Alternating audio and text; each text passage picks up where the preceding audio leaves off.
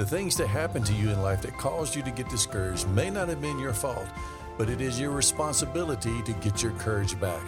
Hi, I'm Tim Dumas, and let's talk about it in today's episode of the Hope for Healing, Faithful Living podcast.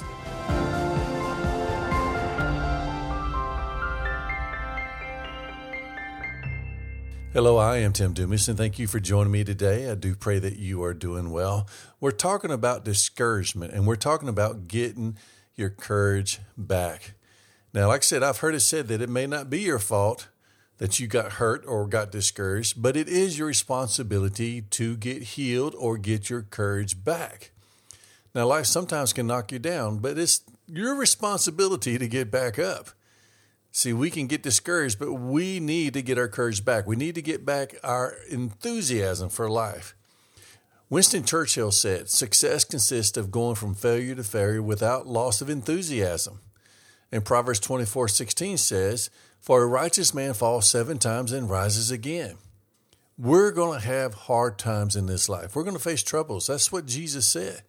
But he said, be of good cheer because I've overcome the world. We have to realize that. We have to realize we're not facing things alone. Because sometimes even our friends or maybe even our families will not be there for us or could even turn against us. So what do? Well, we have to realize who will always be there for us. Let me give you an example.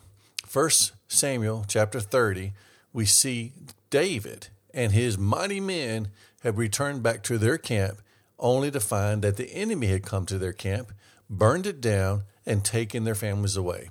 So let's look at 1 Samuel chapter 30, beginning with verse 4. It says, then David and the people who were with him raised their voices and wept until they had no more strength to weep. David's 2 wives also had been taken captive, Ahinoam and Jezreel, and Abigail, the widow of Naboth of Carmel. And David was greatly distressed, for the people spoke of stoning him, because of all the people were bitter in their soul, each for his sons and daughters. See, that's a bad situation. David himself is mourning, but now his friends and his troops and the people who are under his authority have turned on him and are talking about stoning him. But the Bible says this, but David strengthened himself in the Lord his God. Another translation may say David encouraged himself in the Lord his God. And David said to Abiathar the priest, the son of Ahimelech, bring me the ephod. So Abiathar brought the ephod to David, and David inquired of the Lord, shall I pursue after this band or the enemy? Shall I overtake them? And he answered him. This was God's answer to David. Pursue, for you shall surely overtake and you shall surely rescue. Amen. So David and his band, his mighty men, his warriors had come back home only to find that the enemy had came to their camp, burned their camp, taken their wives captive, taken their children captive, and everybody was greatly distressed, including David. And at this time, when David needed people to stand with him, they actually turned against him. David was all alone in this matter. So what did he do? He turned to the one who was always with him, who was always for him. And it said, David strengthened himself in the Lord. Or as I said, another translation may say, David encouraged himself in the Lord. That's what we need to do. See, sometimes we're going to be all alone, and we're not going to have somebody that's going to come alongside us to encourage us or to say positive things to us. Sometimes we're going to be all alone. But even if we do have people that come along our side to try to help us or encourage us, we need to know where our true foundation is, and that is in the one who will never leave us, who always loves us, who always wants good for us, and that's God through the person of Jesus Christ. The Bible says David strengthened himself, encouraged himself. So how do you do that? Well, you do it by getting your mind off the problem and getting it on God. And one of the places you need to start is getting your peace back.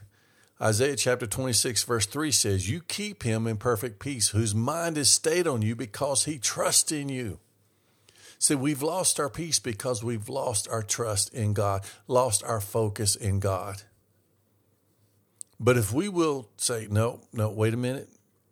I have no joy anymore. I have no peace anymore. I have no encouragement, no enthusiasm anymore.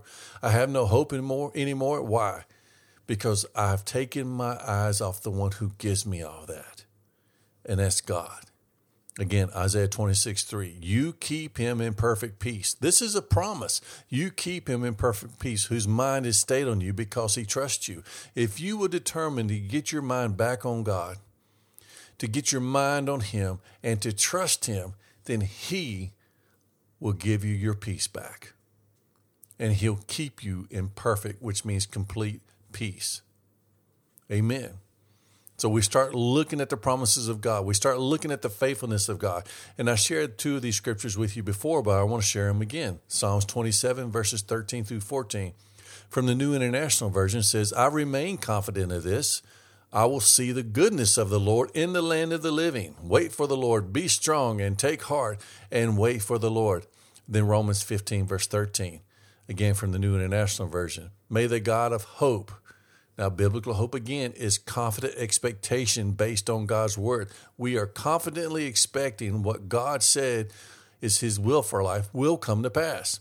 So it says, may the God of hope fill you with all joy and peace as you trust him, so that you may overflow with hope by the power of the Holy Spirit.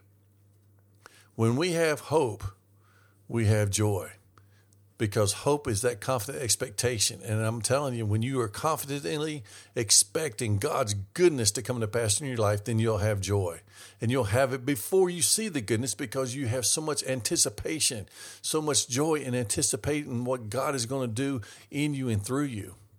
So now the question is, will we take responsibility to get our peace back and to be of good courage? Will we take that responsibility? Listen to what it says in Joshua chapter 1, verse 9. This is what God instructed them because they were getting ready to go in and fight for the promised land. So he says this, have I not commanded you? Be strong and courageous. Do not be frightened and do not be dismayed, for the Lord your God is with you wherever you go. Amen. See, whether we like it or not, our life is a battle and we face hardships. So the question really is, how will we face them? Will we face them feeling sorry for ourselves and discouraged, or will we face them with great courage and enthusiasm, knowing that God is with us and that his will is coming to pass in our life? Let you and I be the ones who keep our minds and trust in God, our minds on God and our trust in him. And let's walk in that perfect peace, and let's have that encouragement. Let's have that hope. And let's be strong in the Lord. Either way, we're going to face the battles. Either way. So let's do it expecting victory in our life because God is a good God and he's always with us. So be of good courage today. Make that your choice to be of good courage. And again, you do that by getting your mind off the problem and getting your mind on God and what his word says, his promises, because he's faithful to watch over his word to perform it. We serve a good God, and he's always with us, and so we can rejoice in that, and we can be encouraged in that, and we can be of good courage because he is with us wherever we go, just like he told Joshua. Amen. Remember what the scripture says. Why am I discouraged? Put your hope in God. We need to tell ourselves that. Thanks again for joining me for today's episode. I pray it's been a blessing. My name is Tim Dumas, and this has been the Hope for Healing, Faith for Living podcast. Until next time, may God's richest and best be yours.